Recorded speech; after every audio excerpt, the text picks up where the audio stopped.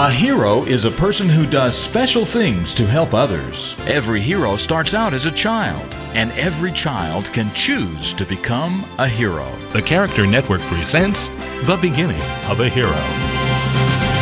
One day, as Mrs. Rayleigh's class was on the way to the library, another class passed by on the other side of the sidewalk.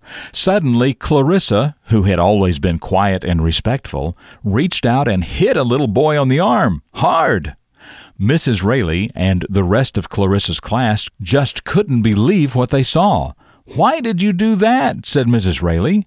Clarissa laughed and said, "Oh, it's just my little brother." Well, as the rest of the class went into the library, Mrs. Rayleigh kept Clarissa out for a few minutes to talk about what she had done. The teacher could tell that Clarissa did not think she had done anything wrong, since the boy she hit was her brother.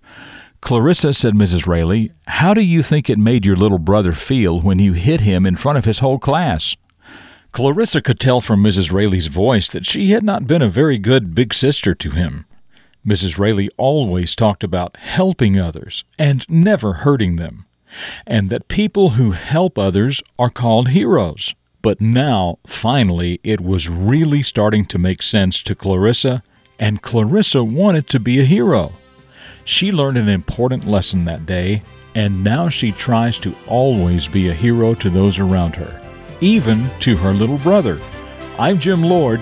That's what I know about the beginning of this hero, and I know that you can become a hero too.